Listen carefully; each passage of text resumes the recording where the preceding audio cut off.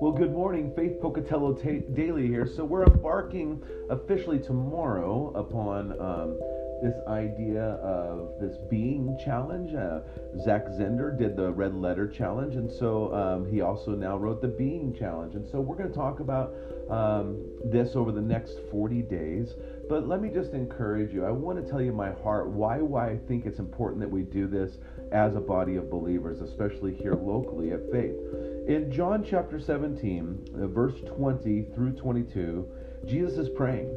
And he says, I do not ask for these only, but also for those who will believe in me through their word. That's us. So we're the ones who will believe. At this time, we hadn't heard the word yet, right? This is before his death and resurrection. But then the word went forth, that they may be one, just as you, Father, are in me and I in you, that they also may be in us, so that the world may believe that you have sent me. The glory that you have given me, I have given to them, that they may be one, even as we are one. So we see this idea that Jesus' desire for the church and for the believers is that they would be one. And it's a huge witness to the world around them, that those people who can get along and are one in Christ will do wonderful things for the Lord. And then we see in 1 Corinthians chapter 12, verse 12 through 13. For just as the body is one and has many members, and all the members of the body, though many, are one body, so it is with Christ. For in one Spirit we were all baptized into one body, Jews or Greeks, slaves or free, and all were made to drink of one Spirit. So the Spirit unifies us. And so I thought this would be a very good thing for us to go through together, that we would grow together and that we would anticipate God working in one another's life as we journey together. It's funny, when you go on a trip or you go experience a movie together or something and you're hanging out together, what happens is sometimes you start getting different perspectives, right? Oh, did you see this? Did you see this? And sometimes when I'm driving, Laura will point something out to me if we're driving together. I'll point something out. Look at that sky. Oh, look at that.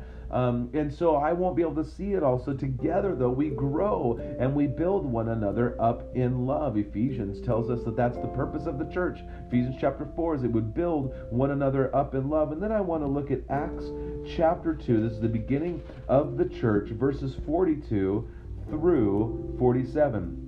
And they devoted themselves to the apostles' teaching and the fellowship, to the breaking of the bread and the prayers. And awe came upon every soul, and many wonders and signs were being done through the apostles. And all who believed were together and had all things in common.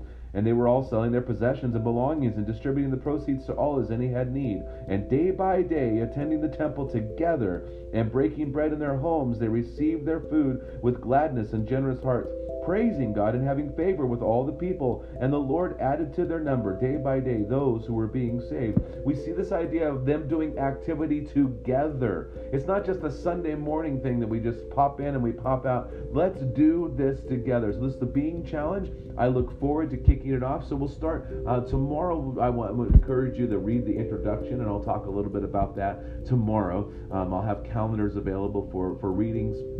And then just, if you can plug into a Wednesday night with either the men's group or the women's group, if you can plug into a Thursday with the women, please do so. Our Sunday mornings at 9 a.m. might be say, hey, I'm going to do this for these 40 days. I'm going to come for 4 weeks in a row on Sundays, and we're going to walk through this together. So may God richly bless your day. May you enjoy Jesus. Go and share life, and let's dive into being like Jesus together.